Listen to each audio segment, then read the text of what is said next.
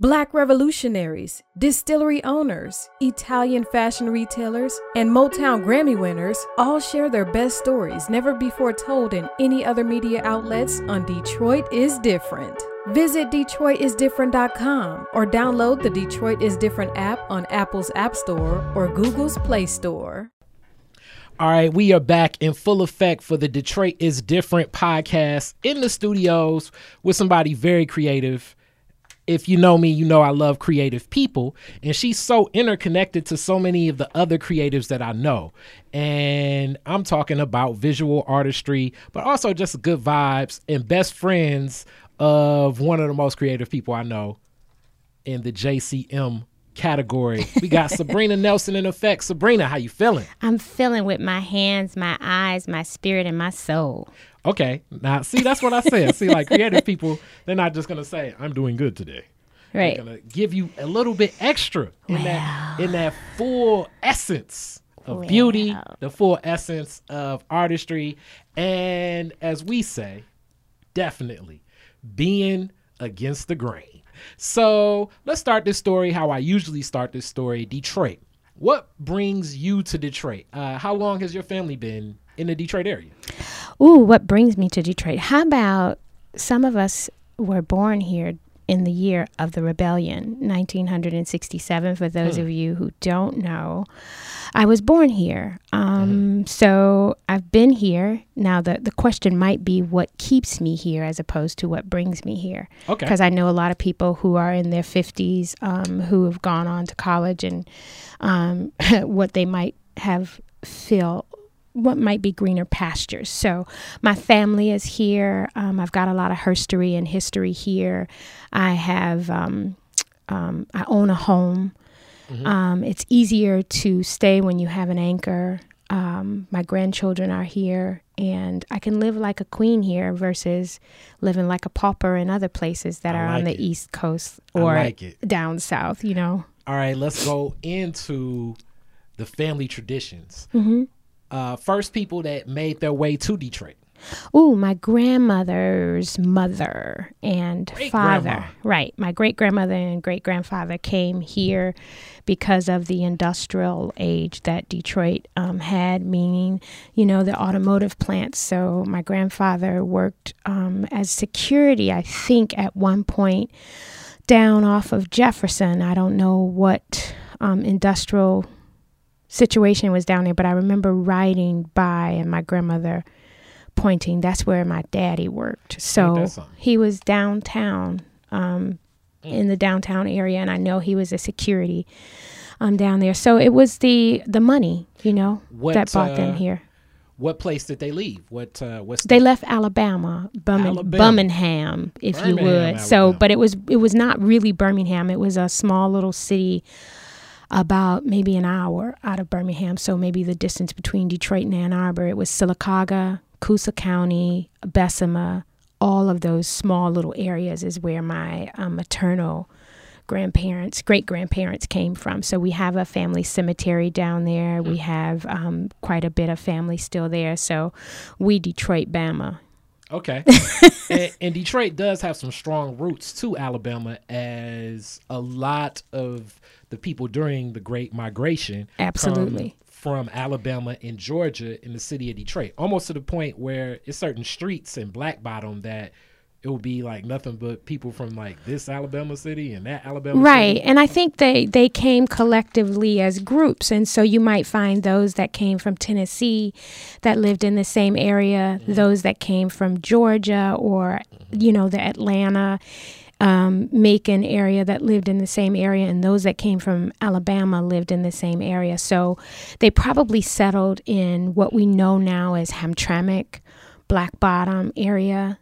And that's probably where they allowed, you know, the coloreds or the Negroes to live first. And then they moved out and spread out. But I know my family lived in a part of Black Bottom, a part of the East Side, a part of Hamtramck. And what's really interesting when people ask, you know, what side of town are you from if I'm out of state? They'll say, wait, what side you from? And I say all sides. I'm from all Detroit. Like, I'm not repping the west side, the east side. I'm everywhere. We're everywhere. Okay. And I claim all them sides. Okay.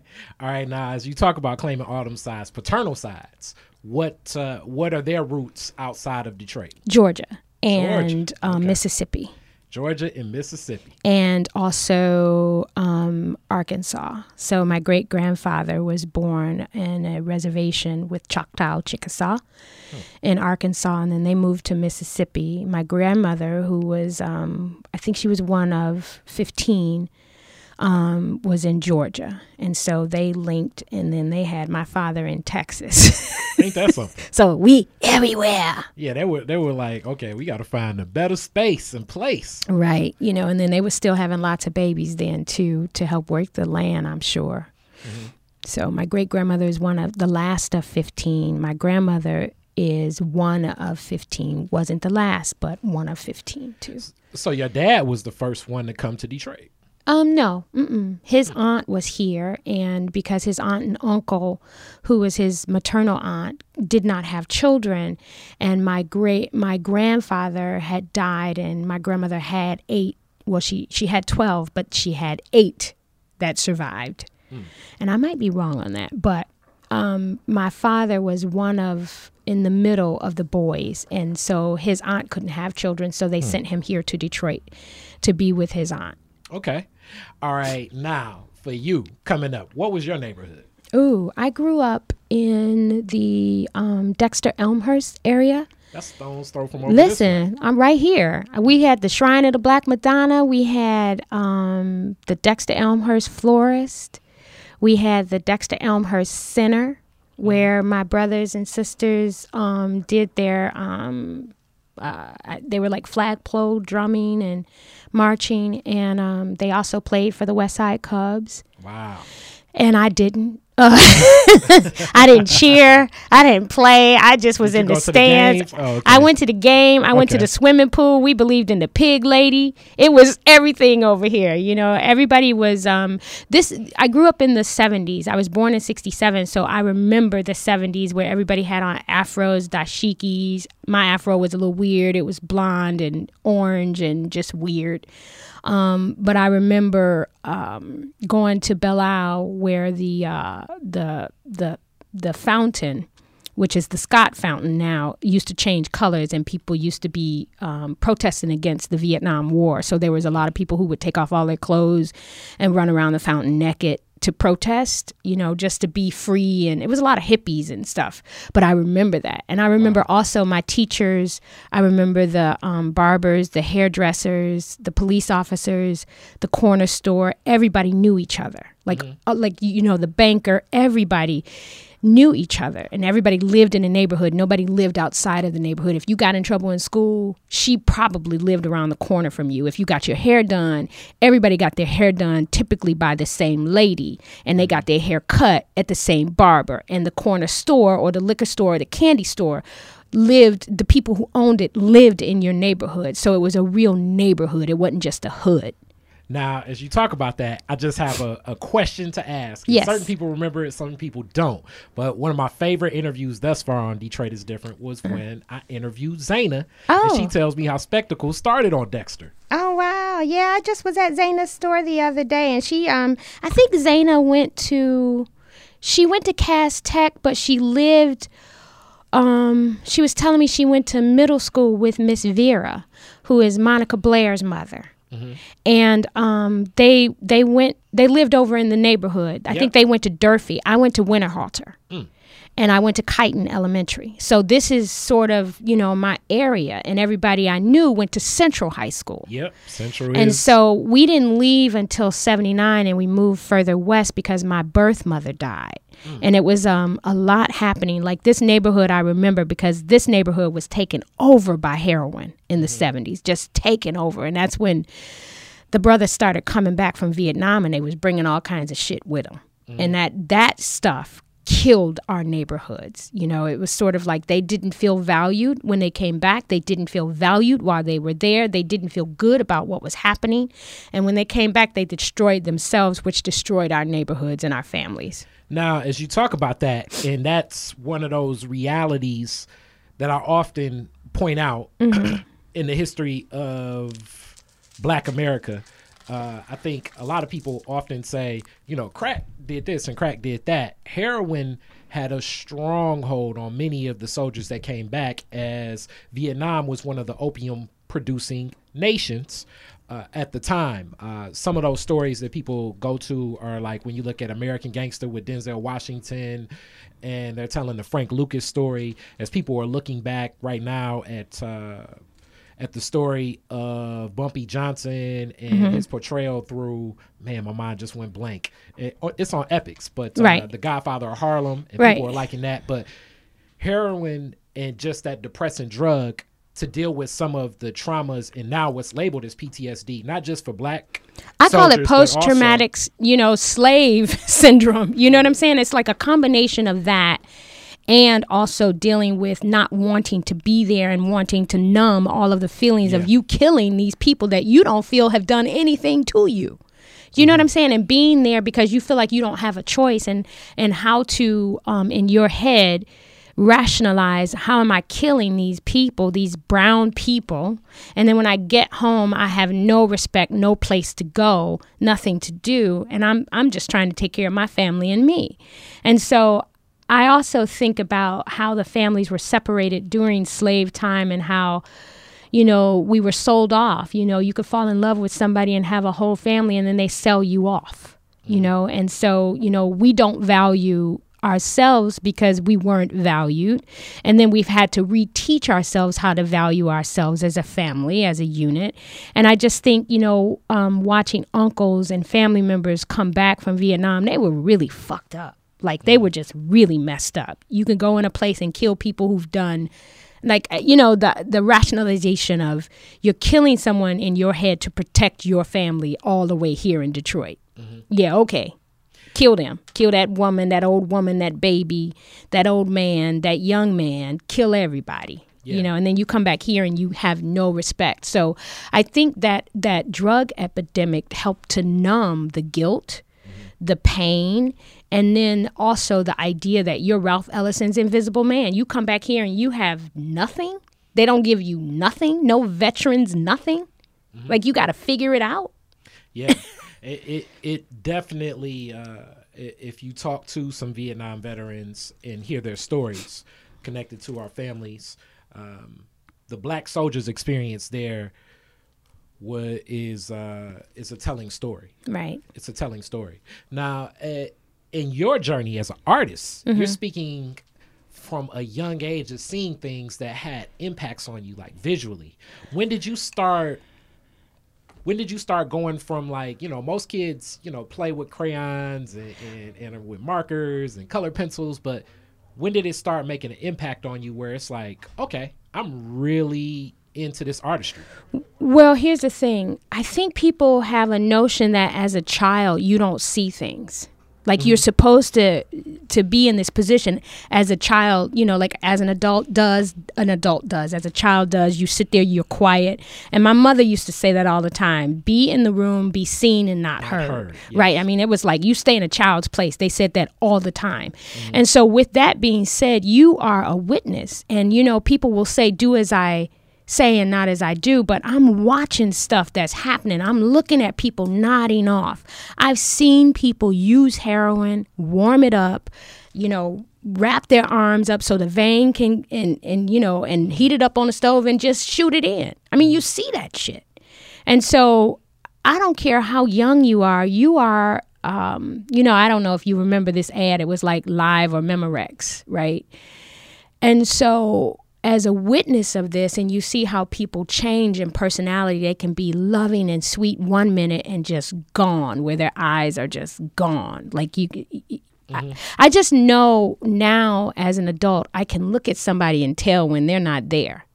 Yeah. It's like a zombieism, if it would. Fela Kuti sang about that, zombie. And so I just think that I was a witness to all of these things that happened in the city growing up, and that made me grow up a little bit faster than I should have. And now when people meet me, they're like, you're so childlike. And I think, if you have to grow up really, really soon, there is going to be a moment where you revert back to that childlike behavior. And I think that is in my artistry.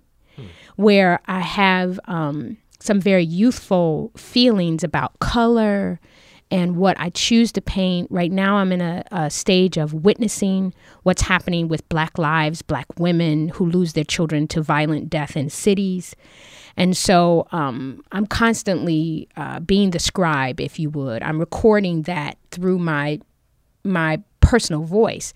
But at the same time, just because you're a child, it doesn't mean that you always have crayons in front of you. You know, like we didn't have access to video games, and we didn't have a lot of distractions. We didn't have cell phones. We didn't have the internet. So we didn't have a choice but to see what was happening right in front of us, right? We had the grapevine. You could hear somebody on the phone playing the numbers, or somebody saying, girl, Rita done fell out again. She with so-and-so and he dead.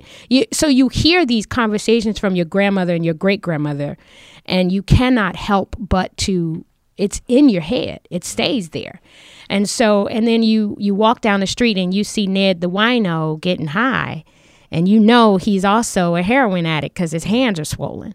And so you cannot avoid that when you grew up in the 70s here in Detroit, and you stayed outside. You played until the streetlights came on. And it wasn't as much of a fear of somebody's going to get your kid or somebody's going to come in and get your house. We kept the doors open. They were unlocked, trusted the neighbors because a lot of the neighbors were family. And even if they weren't blood family, we all fed each other, right? Mm-hmm. And so we stayed outside and we watched everything. You know, we saw Teddy across the street turn into fire and, start using hormones and had full breast. Mm-hmm. And we was like, well, he was born Theodore, but now her name is Fire. Mm-hmm. And so, we saw transgenders like firsthand and didn't question. It was like, okay, Fire know how to dress and Fire know how to tell somebody, don't mess with me. And so we just were witnesses of so many things before I was even 12. Okay.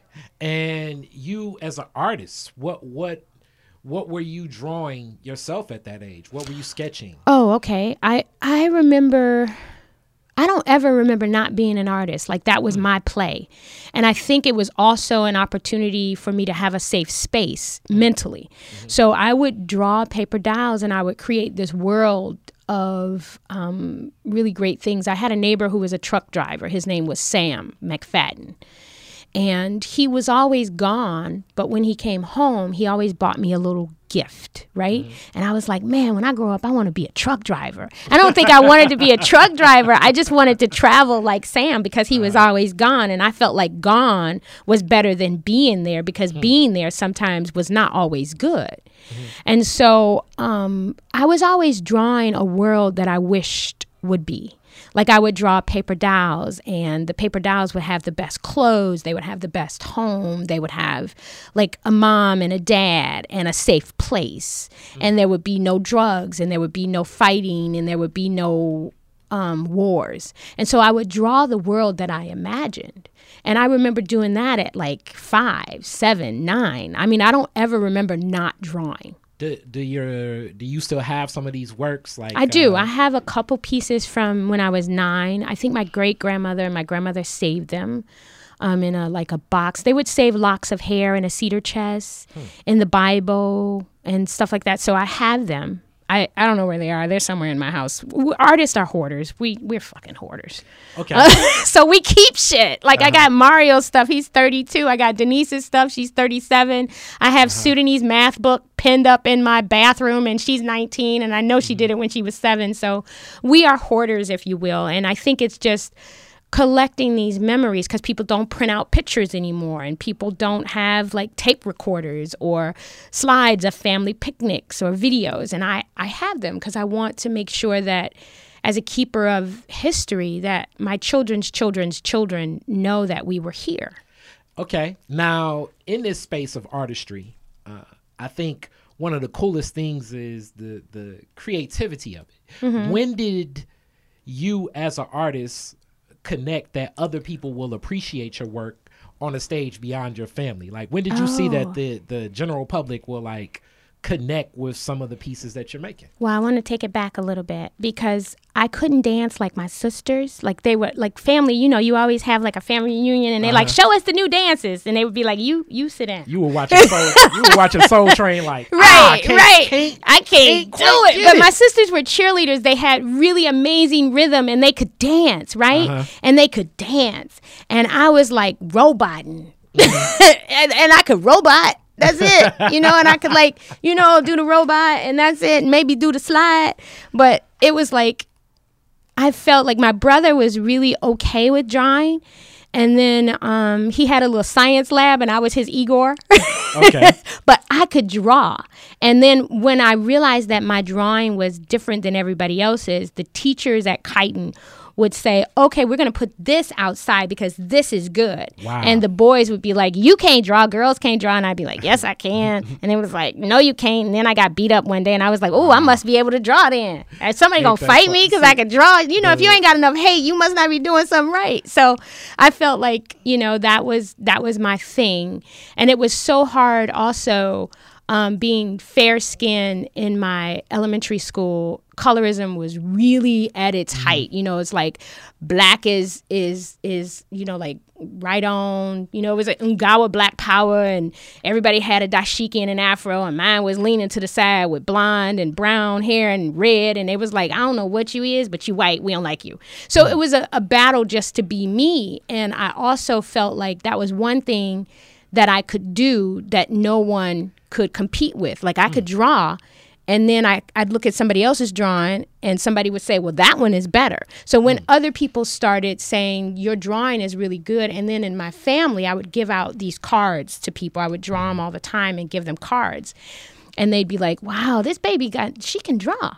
And so, you start hearing it and then you start believing it. Like I felt like I could do it. It felt good to do. Now, can you talk about that experience of just being younger and connecting that level of appreciation, building your confidence as a younger person? I could do that. I had a neighbor, her name was Kimberly, and she was very quiet and her grandmother didn't let her out. Her mom was still down south and her sister were here. And we used to just spend hours making clothes out of old scrap fabric and drawing. And so after a while, I had a nice collection. And my grandmother was in an Eastern Star group, which is the female portion to the Masons. Mm-hmm. And so she and her best friend cousin would make all of their clothing, and I would show them the doll dresses that I would make, and they'd be like, okay. And then they started giving me scrap fabric. And so I would draw out the design and then make it for the Barbie dolls or the paper dolls. And so that became like, look at what this baby did. And we were sewing with our hands. We couldn't use a sewing machine. Mm-hmm. And so it just became evident that I was interested in creativity.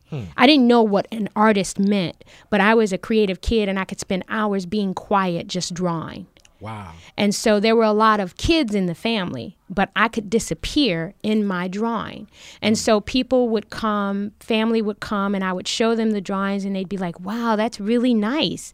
And so I think it was also me looking for praise and attention because I was also in the middle. Mm-hmm. And so it felt good to hear the praise, to be acknowledged, and to know that each time I drew something, that every time I showed it to them, that I would get praise and acknowledgement. And so that started probably like 6, 7, 9, 10. And then there was a period where I didn't draw at all. And that was probably right after my mother died when I was 12. And that was 79 probably to like 80.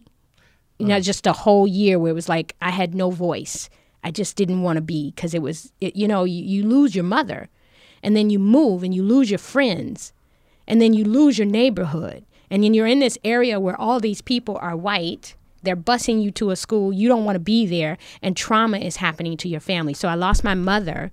And then my grandmother lost her mother, and we were with my grandmother. And then my mom, who is my mother's sister and grandmother, adopted us, and she lost her husband. It was like, it was just a lot of trauma. So I was moving from home to home just to try and keep everybody together. And this is like around age 10? No, this was 12. This was 12. In 79. Okay. And so I lived with, I don't know if you know Sundiata, Sawande's father. Yes. I lived with his mother, with Dot. And Dot had 5 boys. Sawande has 4 uncles. So it was 5 boys. They were all gone. And she, always wanted a girl. So she's got granddaughters. But they were with their parents. And she said, let me take her. I'll just, watch out for her. So I stayed with Dot, Sundiata's mother, for probably a year and a half. It was just to give my grandmother a break because she had lost her daughter, her baby daughter, then her mother a year later. Yeah. And that was a lot. And so when I tell people Sundiata is my cousin, they're like, for real? I'm like, yeah, Sawande is my baby cousin, but for real, I lived with his grandmother. So, and I know the energy of Sundiata. Like I always tell Sawande, his father's energy is just exuded in creativity. So I'm sure that connection over time, but at that time, I'm guessing losing your mother and being in new spaces, especially processing that at 12 years old, you stopped. Yeah, passions. you just get silent. It's not even your passion. It's it's not a passion for me. It's my voice. It's like breathing. It's not a passion. It's part of who I am. So some people look at art or your musical talent, your writing talent. It becomes you. Like it's not like I was born as I am. Right? Some people can run away from that and they try and fight it, but I just kind of swam with it. I'm like, oh, okay, this is my stroke. I'm good with this. So I think I was born to be who I am, and I didn't try and figure out what I want to be when I grow up because I already was that. Wow. And so I just had to people would be like, don't you want to be a nurse, a secretary, a teacher? And I was like, no. I'm already an artist, thanks. And then when I found out you could go to art school to be what you already are, I was like, this shit is gonna be easy. What brought you back? What brought you back to that? I just think sometimes you hold your breath, right? When you get shocked, you hold your breath. Excuse me. When you're in pain, you hold your breath and you realize you're not breathing. You're not breathing. And then you have to take a breath, sit back, and breathe slowly, and come back to who you are. Okay. And I don't know that. I mean, we had counseling when we were kids. I don't remember it. Some of it may have helped. I just remember being invisible, being hurt, being angry, being mad, being sad, and not breathing. And so when you're not breathing, it's like you're in this you're in this state of, what is the word when you... Like paralysis? Yeah, it's like this, right? And so you get to the point where you're like, I don't know if you remember the movie The Wiz. Yeah. Where the kids were stuck on the wall. Yeah. And then you come out. It's a brand new day. You have to move. You have to live. Like, my grandmother used to have a thing in the hallway. It was the first thing I learned how to read. I don't know if it was my grandmother's or my great-grandmother's, but it's in my hallway now. It's a little card, and it says, today is the first day of the rest of your life. And I finally got to the point where I was like, wow. They would also say shit like, this too shall pass. And it was like, okay, I'm in pain. I'm hurting. Does anybody feel my hurt? And I couldn't say that to my grandmother because she was in pain. She had lost her mother and her daughter in a year's time. Yeah. So what right do I have as her grandchild to, you know what I'm saying? Like, I too am in pain, but I can't say that. I don't know how to say it. So I'm just in paralysis. You do as a child is supposed to do. You're quiet, you're seen, and you're not heard. After a while, you get to the point where you're like, I have to live. I've got people around me and they're all happy. They're moving. Now, as I've definitely explored more of that, especially being a black child, and some of this, I think it can be a defense mechanism that has been carried on from generation to generation of you're seen and not heard. Maya Angelou says she didn't talk for a year. And I think she got raped or something, but she did not talk for a whole year. Yes. And just the commonplace of so much of this, possibly even being connected to the plantation as I've been thinking about it, or speaking up even from sharecropping or Jim Crow, or even today. Like if the cops pull me over and I have my 9-year-old nephew in the back seat, my response would definitely be immediately to him, be like, look, be quiet. Right. Don't say anything. Don't say nothing. Don't you breathe. Right. So do you think that some of that comes from the conditioning of the defense mechanism that may not necessarily be the best psychological space for a child to develop, but it's coming from a hurt space that the parent may be in as well? Well, I think in the Black life and culture, we have been taught, specifically women, we've been taught that we must move forward through whatever we're dealing with because we ain't got time to break down. We ain't got time to be going to no kind of counseling. We ain't got that kind of money. We have to keep moving. And my grandmother did that, right? Through the pain of losing her daughter to heroin, losing her mother, just not having good health and age. And then she herself had 2 strokes and had to take care of her grandchildren that were her daughter's children. Mm-hmm. So I just think that, in revisiting the Blackbird theme that I've been doing about Black women, I'm just thinking that sometimes, that whole self-care thing was not a thing. Your self-care is going to get your drink and maybe going to a church, a holy space, and give it to God. God gonna carry you. Okay. How about you eat better, you sleep, you may sit down and cry, and it's okay to have a moment to take a knee, to take a Kaepernick. And she just didn't. And so I lost her before she was even 70. Grandmothers don't die at 60 something. You know what I mean? Like they're just now becoming a grandmother. Yeah. And so I just think that because of our conditioning in the world and how we have to get up and pick that cotton, you can have that baby today, but later on today, if you feel good, you gotta carry your load too, right? And so I think that we haven't always given ourselves an opportunity to mourn or to take a second to deal with our bag, what is heavy. And so I think with post-traumatic slave syndrome, it's so much shit in so many layers. Not that I'm saying that is a reason for a lot of it, but I feel like it's under when you have you're eating those emotions, and they're in your DNA, you have to figure a way through it. And I think with me, I just was silent. Like I didn't know how to, that was the way that I mourned. I was quiet. And so I didn't want to draw. I didn't want to breathe. I didn't want to get up. And so there were plenty of family members was like, baby, you got to go to school. Baby, you got to do this. Baby, and as a child, you can't be like, hell no, I ain't doing that. I mean, we didn't have that privilege as some other privileged children do. And so I just had to keep moving. And after a while, the movement and the routine eventually woke me up. And I just started to realize that life is not going to stop.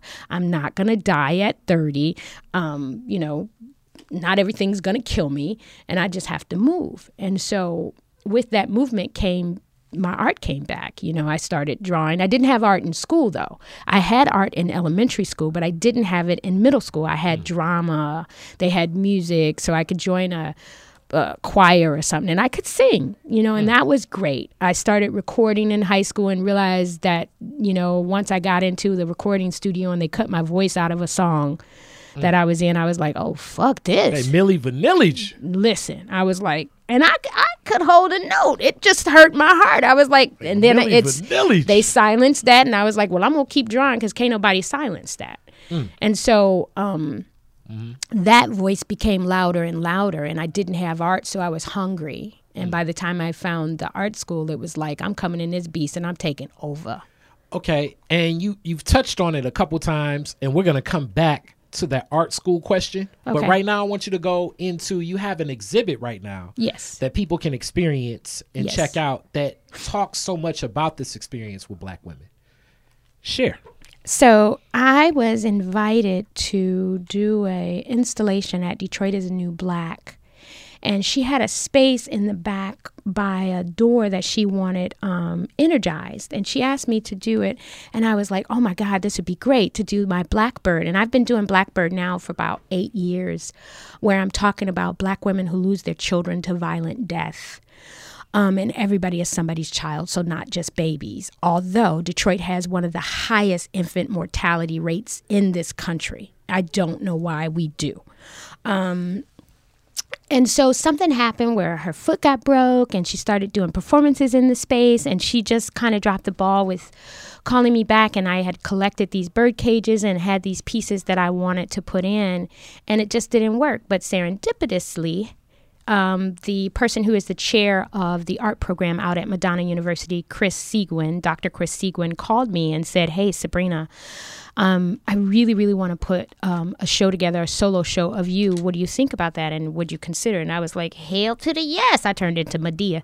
I was like, "Girl, yeah." And so I was like, so I'm working with this black bird theme, and I don't know how you feel about it, but it's about black women, and the metaphor is the black bird, which is the raven.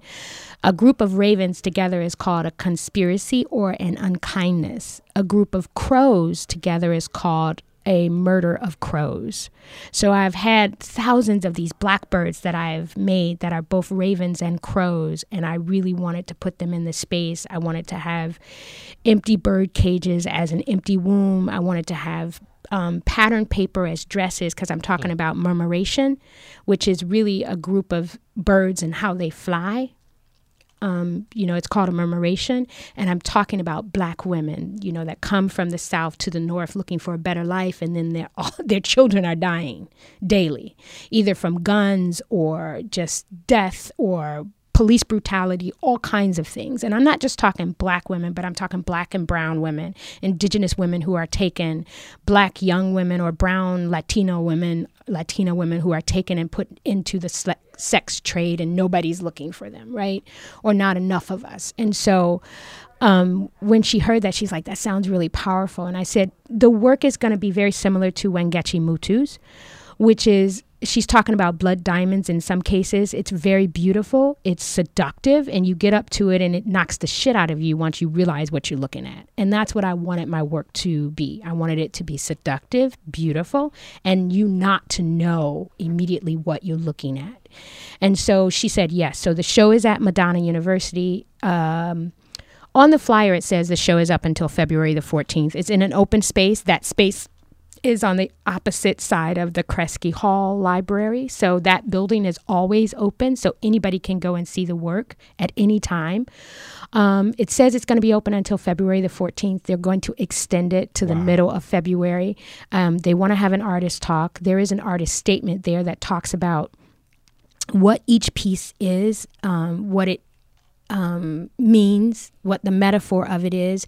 But a blackbird is a metaphor for black women based on Nina Simone's song, Why You Want to Fly Blackbird. And that song is just talking about black women who are not born to be these happy women with silver spoons in their mouth. They're going to deal, like I think a line in the song says, your mama's name is sorrow and your daddy's name is pain. And so it's just talking about, you don't expect to always be happy. You're going to have a life that will challenge you, but you have to keep moving. And so the show is really about that. It's about black birds and how they live. And once you lose a child, you have an empty womb, which was their first home. So the bird cage represents not only the birth mother, but the earth mother, the counselors, the teachers, the coaches, the neighbors that also help to mother and feed that child.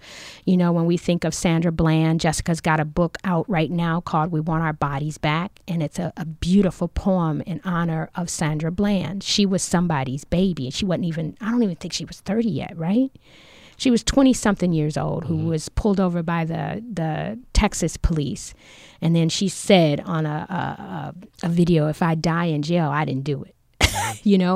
When we think of Trayvon Martin and Mike Brown, there's a painting in my show that is the eyes of Mike Brown's mother in anguish, because it pisses me off when the media catches the mother in anguish and then puts the mic in her face and says, how do you feel once the police officer gets off? You know what I'm saying? So I'm like, how would you feel? And so I used those images from the media and I painted Mike Brown's mother's eyes in complete anguish, and I put a raven's beak on her, and then this really interesting, beautiful hair that looks like hair from like the early 1800s that a Black woman would wear. And I used a reference that's probably from Kerry James Marshall to Vandersea, you know. So I'm looking at old images of women who had just become freedmen, you know, and what it was like to live and know that, you know, you have this son and he's going to be killed if he, you know, whistles at a woman like our Emmett Till. And so he was 14. And so this has always happened in our lives. And we haven't had cell phones to document it like the young woman did while she sat next to and watched her partner die. Yeah. And so we didn't have that. And so we had the grapevine. And Emmett Till's mother wanted to leave the casket open so we all could see it. And so in the way that we have social media and hashtags, we are leaving the casket open so we too can feel, we too can empathize with Sabrina Fulton and other mothers of these blackbirds. And in this, you spoke a little bit about your creative process, but what paints did you use? What did you use? Charcoal? Did you use? I did. Many. Did you use many? You spoke of the hair you brought in, but what other pieces outside? Like, is it more direct or abstract? And it's everything, more. Right? And so I started doing the nest because I was thinking of nest as the places that these bodies and beings would live in. When you have children, you put them in a nest and you pray that they're safe. Sometimes you kick them out, you know, because it's time for you to fly on your own. But the nest is always the safe place. I am so comfortable when all three of my children are home around the holidays. Wow. They are so grown. That, you know, Rumi says your children are of you, but they don't belong to you. So as soon as you have them, they belong to themselves. It's your job to keep them from, you know, dying within the first 5 years. You know, but then we get this magical age of 18 and then they're free. No, they're free when they're free. You know, if they can feed themselves, they can figure it out, right? Mm-hmm. And they don't make the best decisions because the third eye ain't developed just yet until they're 25. They say I forget what it's called, the pineal gland is not fully developed until they're 25 when they can make decisions that make sense. And sometimes 25 is. I know, but you know what the ambitious. You know what the hell you doing at 25. So if you fuck up, you fuck up. It's on you. We done gave you all kinds of tools to build a mansion. If you build a shack, your ass got to live in it. So let me get back to that. So I was thinking about, like my great-grandmother, my grandmother used to tell us as young girls, when you comb your hair, you cannot throw it out. You have to burn it or flush it down the toilet, wrap it up, because if a bird gets it, only Black women I know have said this, and maybe some Southern white women. If a bird gets your hair, they'll put it in a nest and you'll go crazy, or you'll get headaches, right? So I started thinking of the hair as nest. And what the Ode Ori, which is outer head in Yoruba speak, the Ode Ori and Ile Ori, which is your head, right? That's your first space, right? And so as a mother, like, you lose your child, you lose your head. That's just your head. Like, you, in your mind, your children are supposed to go after you. That's just how your cycle in your head goes. So I thought about the nest. I also thought about the bird cages. And I made a lot of black bird cages with gold leaf. And I didn't want it to be like a gilded cage where you keep them in there and they're all rich and beautiful and they can't get out and they're safe. But in the show, all the cages are open. So the spirit and the body and the soul of that first home, which is your womb, those babies are gone. Once they're gone, they're no longer yours. So you can't protect them. Mm-hmm. They're gone. So that's an abstract thought. The bird nest as a, synthetic hair, that's also another thought and an abstract piece, if you would. They're pieces that you recognize, but that's what I used them for. And then I used pattern paper to make dresses. Mm-hmm. And I'm thinking of patterns as the patterns of life, the cycle of life. No one wants to talk about death, but the cycle of life is when we're born, as soon as we're born, we're dying.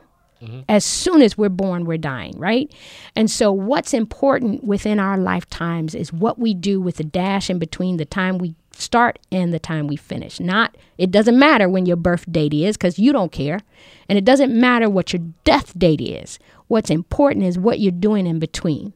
And the hope is that it doesn't get cut off short because somebody else felt that they were more important than you, so I'm going to take your life. And so I wanted to talk about patterns with using the patterns as making the dresses that are hanging. Wow. The sticks in the show represent nature. And I've dipped them in gold and gold leaf, which is real gold. Nature is very important in this story. We are all returning back to nature when we die. How we get there is how we get there. Whether we die naturally or someone takes our life, we're all going back, wherever the spirit comes from, if you believe in that. So the sticks are in the show. Then there's tons of pictures of blackbirds with hashtags on them, and that is called murder or conspiracy, because it could be a raven or a blackbird, but it's groupings of blackbirds. If it's two of them, that's attempted murder or an unkindness. So I did draw a very large raven. Ravens are much bigger than crows. They all are very smart birds. And if you look in mythology, they're messenger birds of warning, right? So I also have a bird cage that I drew. These are very large drawings. Then I have a mourning dress where, again, where the womb is, there's an empty bird cage.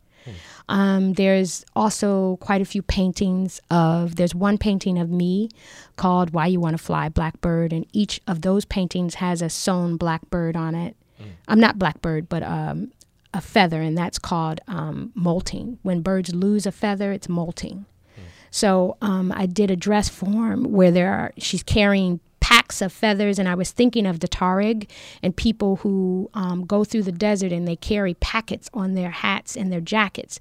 Those packets are they're like sacred holy papers from the Quran or whatever they believe in, and those holy papers give them blessings so they can make it from one place to the other.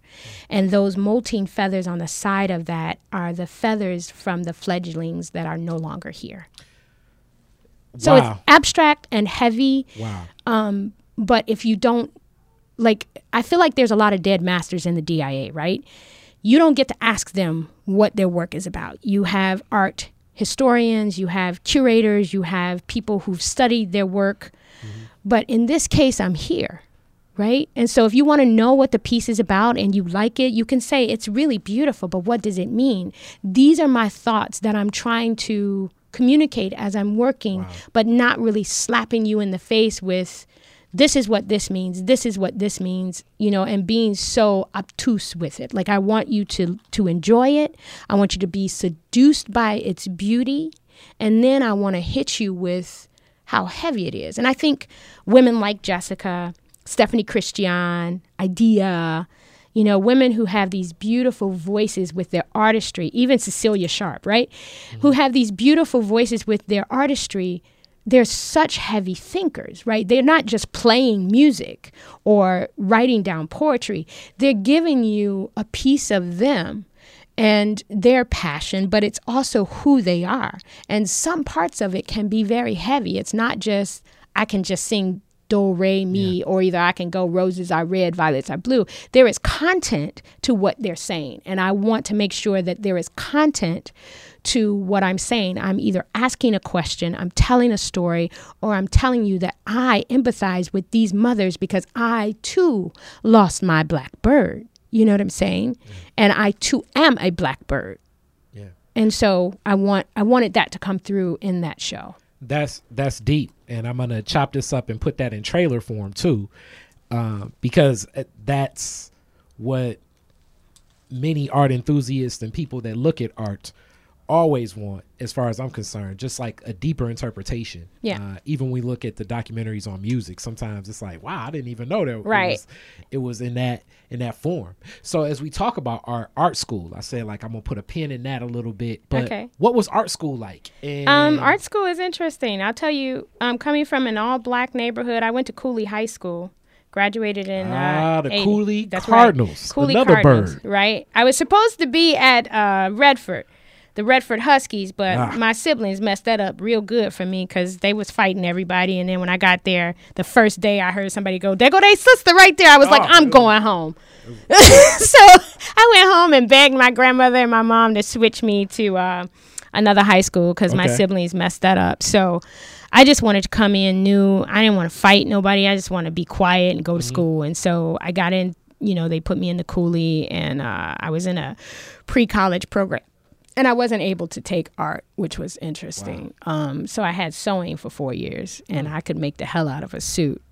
So that was my, my creativity. People will be DMing. Exactly. That's all right. I ain't gonna do it. I ain't doing it, y'all. So there was a college fair in the school during my junior year, and there was a College of Art Kendall who was there, and they came to recruit, and I ran home and told my grandmother and my mom. I was like, "Oh my God, there's an art school. I didn't know there was a school for art. I could go to college for art. I'm so good at it. Let me go." And then we looked it up, and they didn't have housing, and they was like, "Nah, you can't. You can't be going to Grand Rapids, and you ain't got nowhere to live, and you already got a baby, and you can't leave your baby here because this is not my responsibility. This is your baby. We gonna support you, but you gonna keep your baby with you, and you gonna be with your baby."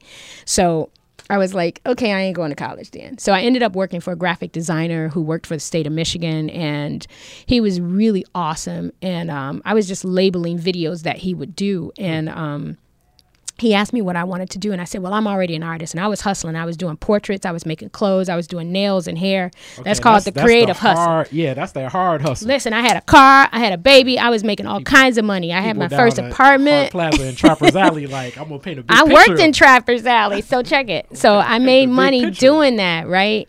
I wasn't down there, like, on the sidewalk like my bros are. I was doing them on my own, and I was doing okay. I mean, I would do a portrait, $50 a portrait. And I would use crayon, pencils, whatever.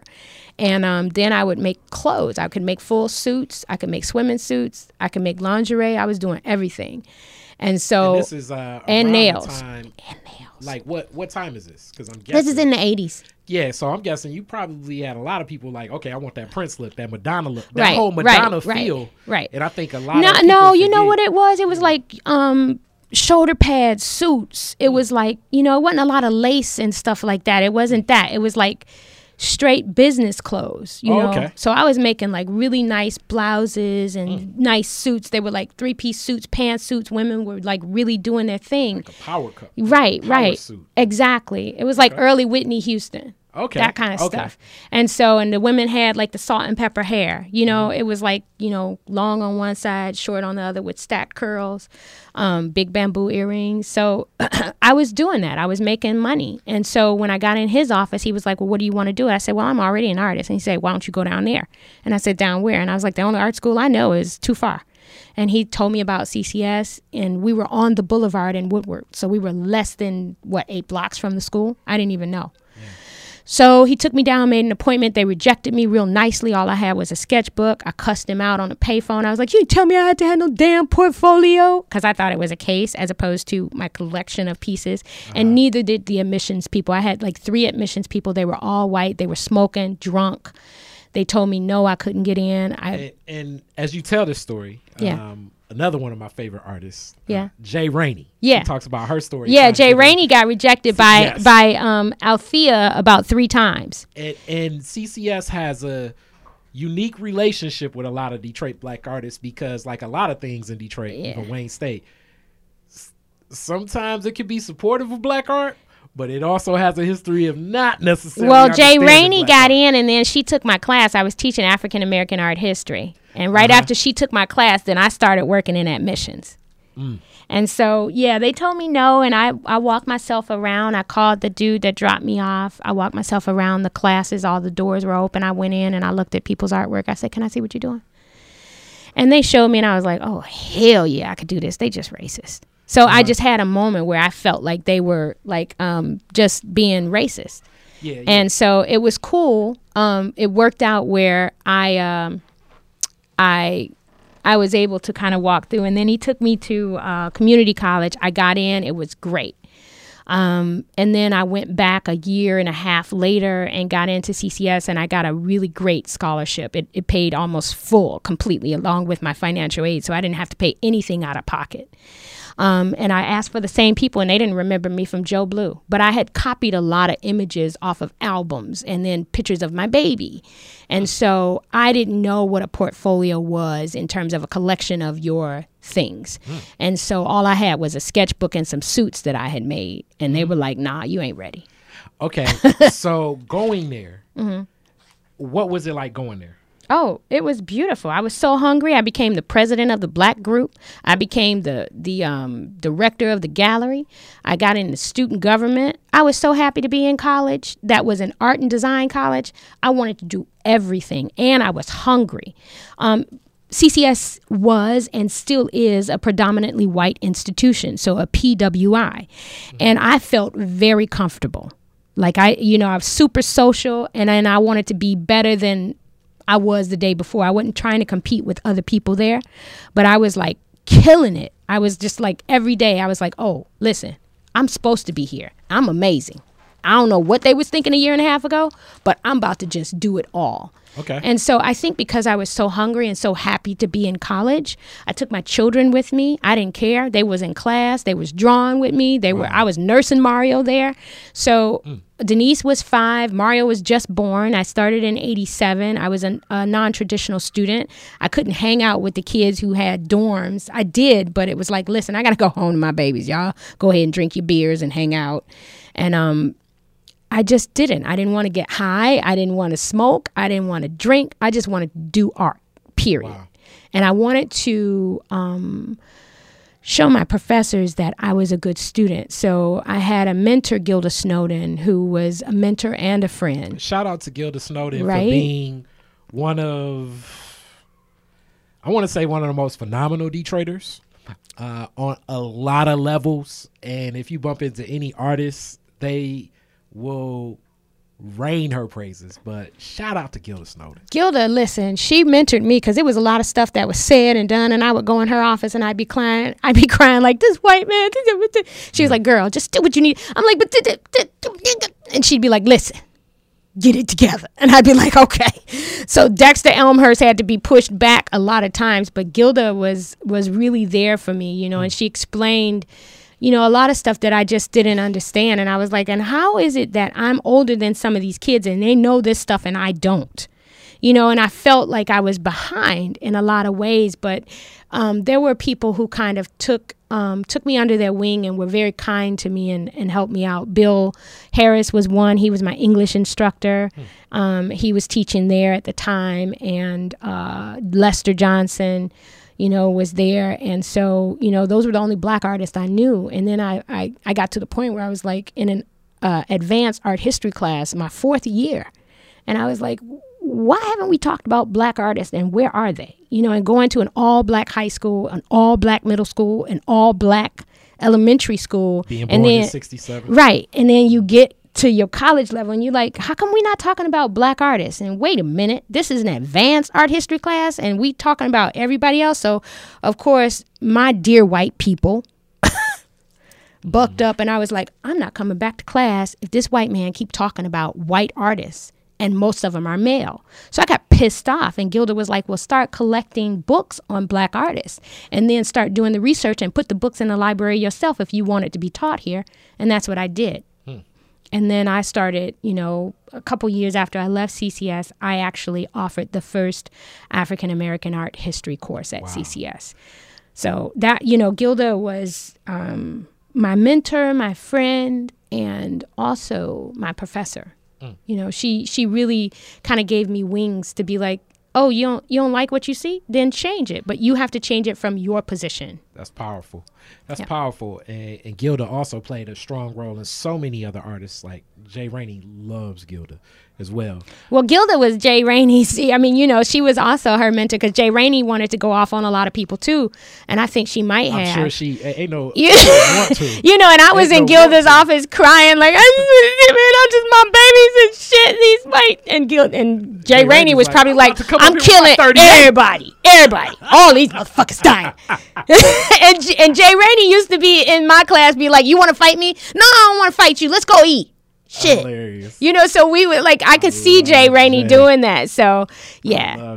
When she was in my class, there was some times I'd be like, listen, get that paper written. And I gave students an option, like instead of writing a paper, you get to go to a gallery. I need you to interview some artists. I want to see that you're activating yourself in these. And I had all the black students in my class and maybe one white student. It was amazing. I was like, and I advertised my class by saying, how come ain't no brothers on the wall? I used the Spike Lee, and that's how I advertised my class. How come ain't no brothers on the wall?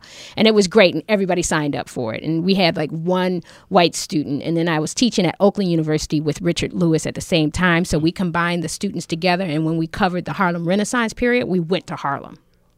Wow. We took the trip, and so I was like, you can come on the trip. That was 90s Harlem. That was like real. You see what I'm close to saying? the real Harlem. And YG was there. His ass got an A in the class. He would draw roaches on every side of his paper, all the time. I'd be like, why you drawing roaches on? That's how you was feeling. Thank you. I appreciate these roaches. I still got some of those. But yeah, I loved my class. I loved my students. I loved teaching with Richard Lewis because I didn't have a master's degree and I had to co-teach it with somebody who did. And so I just had all the research and the books and, I had the curriculum outline. Yeah. And then Richard went on to Yale. I had to ask somebody else to teach with me, and it was Camille Brewer, and she thought I used her to teach the class. And I was like, listen, she was like, I don't like teaching with you. And I was like, listen, I'm cool with that. I will step way back. As long as the class is offered, I'm cool. I can go over here and recruit. I'm really great doing this job. I don't have to teach here. I just want it offered. And so she ended up teaching the class for a while, and then she left, and then Gilda taught the class. And then I don't even know if we still have it, but we are offering more diverse art history classes in terms of women of color, Asian, African American. So they do offer it now. And then those books that I used are in the library. Now, being a black artist, CCS can be competitive. But just being an artist in general, that's a very competitive curriculum. And the competition, as I know so many artists that are at a CCS or a Lawrence Tech, and the stressors. Well, people assume that you go to an art school and it's easy, and it's not, because you have to come out, you have to be a thinker, right? You have to come up with a question that you're asking, and not just artists in terms of artistry, but there is also design. Yeah. So depending on what you're studying, you do your thing, right? And so for me, as a fine artist, it wasn't really about competing. It was just making sure that it was making sense to me, and that my voice was being heard in my head, and that I had a challenge for myself, and the shit looked good. But dealing with the critique, the critique was so hard. Many of the artists, because these are some of the greatest artists. It's like you're the best basketball player ever, and now you're somebody looks at you and like, that's horrible. You can't even dribble straight. Right. It's the same thing. But you got to take criticism with just a little bit of, you just like hair. Hair filters out stuff, right? You have to take criticism like that. You can use some of it, and others you just throw it away, because you got to be able to handle it. And if you can't, you don't need to be in art school. Yeah, because I know. Because the world ain't going to treat you like the people you paying to give you a degree. You ultimately, you're paying them to tell you suck so you can get better, right? That's just like a coach. A coach is going to be on your ass, whether you're Clarissa Shields and you boxing. Like, get in there, stick and move. Ali didn't start off the greatest boxer of all times. Ali also had a coach, right? Yeah. And so I'm just thinking of Clarissa right now, because she is like doing it, right? Now she's right now she's calling out Layla Ali, and that's bothering me a little bit. It's bothering me because you can't. Greatest women's boxer ever. Yeah, that would be me like trying to compete with Gilda. Like, I would just throw Gilda under the bus because she ain't shit. She's my master, right? You can't throw Layla Ali under the bus. Your ego need to sit down and shut up and let her be great where she is, and don't be trying to call her out. She done. So stop it. As a fight fan, I still would watch that. Oh my God, I can't. I would watch that fight. I would not. Anyway, so you just got to get thick skin, and as much as I've been through in my life, growing up the way I grew up, ain't shit nobody could say to me about my stuff that's going to hurt my feelings. Okay. Unless it's somebody that I really care about, right? Mm-hmm. And so I'd be like, yeah, all right. I done been rejected. I didn't get in here right. And now that I'm in here, cool. You don't like it? Cool. I'm going back in the studio and I'm going to keep doing it because I done had people that I really love say some shit to me that really hurt. So ain't shit you can say to me about my work. So last couple questions, and I got to ask this. Yes. As I see in Detroit is different, just connected to the unicorns. I forgot to ask you, could I cuss? People. I'm just cussing. Yeah, you can. Oh my God. Detroit is different. Somebody, Jessica, come get me. So connected to, she'll be cussing more than you. Okay. But right. Connected to, we are culture creators. It's a movement of young Detroit artistry happening right now. It's so funny. What's your take on it? What do you feel? What's the energy when you see this or connect to it and you see this all coming together? I love it. That's why I do what I do. My job as one of the gatekeepers of CCS is to connect with them, to love the energy that they bring, to give them some of my energy, some of my knowledge if they're asking for it. Some people may not even feel that I'm relevant. Every now and then Tyline will be like, I keep forgetting you not in my group. Bro, I'm not in your group. Like, I've been here since a while. Like, you're my daughter's age. You and Sydney, you're my daughter's age. Mario is hanging with y'all tough. Mario is 32. He's doing the thing. I am not with y'all. I've been here. I think they're amazing, and I don't feel like I'm better than them. I feel like we're all together collectively, right? And I feel like there are levels of, mastery that they have accomplished, and they've gone out into the world and said, I'm from Detroit, and then they've come back, and then they're held to a certain level of mastery, right? And so I'm always here and I'm consistent. So I'm always creating. I don't ever want to compare myself to what they're doing. And my son and Bomani is included in that. Somebody's got to keep the lights on as you keep going out and coming back. Yeah. And so I'm here and I am consistent and I'm going to keep going until I can't go anymore. And I love the young ones that come through that are in high school that are doing it, or the young muralists like Backpack Durden or Ijania or God, there's so many, Nick, Brian Nixon, or there's so many that are doing amazing work, and then there's some really, really young ones that are coming out of the high schools that may not get into CCS or may not go to Wayne State, and they're just Zygist artists. Like, they don't need an education to continue their artistry. And so I feel like we all connect on the level of creativity, creative class of Detroit, and we don't need to be crabs in a barrel. Like, there's enough room for all of us here. That's one thing Detroit has, and it's space, creative space. We can go and talk to Dabbles, who is definitely in his 70s. Or 60s. I don't know how old Dabbles is. It's hard to judge the age of a black person. Right? And Tyree Guyton and, Carol Harris or, there's so many creative people here who have been, Carol Mariso, Judy Bowman, like they're all Georgia doing Nandi. It, right? But I'm just saying, like, we don't have to be like fighting each other or competing, I would guess.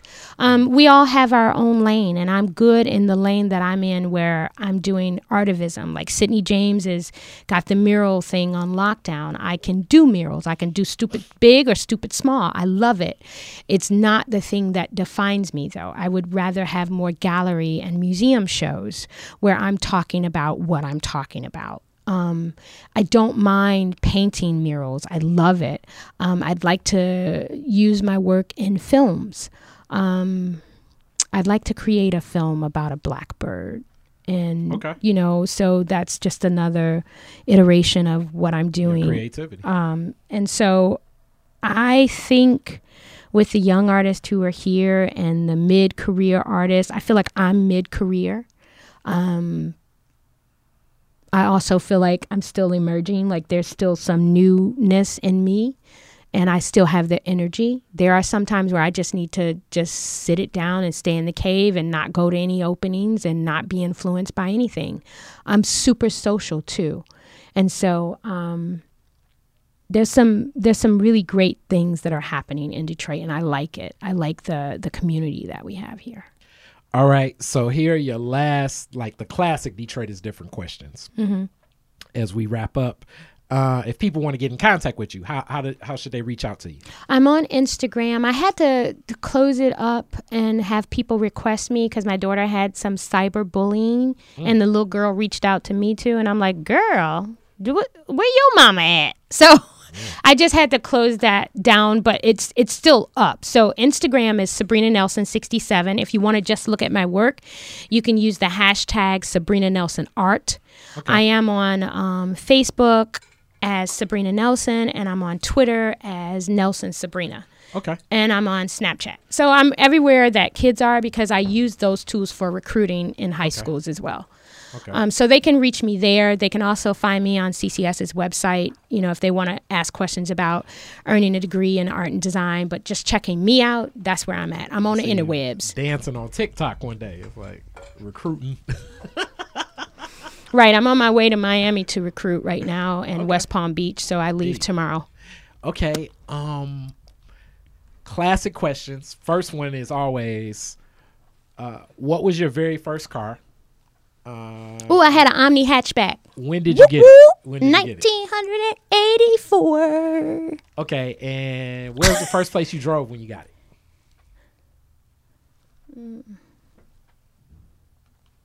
I don't know. Probably the Northland. Northland. That is a classic place to drive. Classic place to drive. And then Belle Isle. Okay, so it's like I got my gear. Then with my I baby. went to the Rock. With my baby. With the little homie. Right. With the little homie. Yep. Ain't that something? How long did it last you?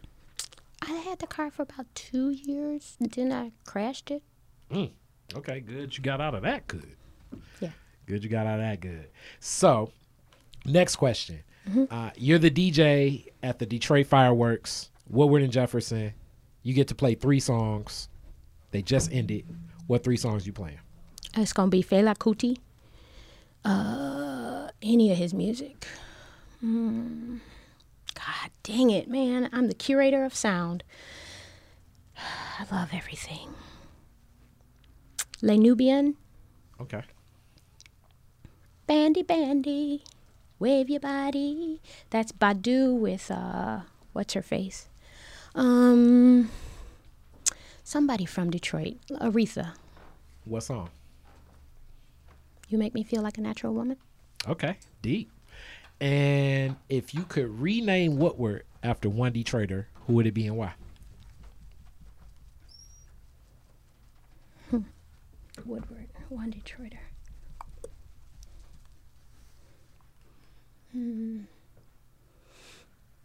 I can't think right now.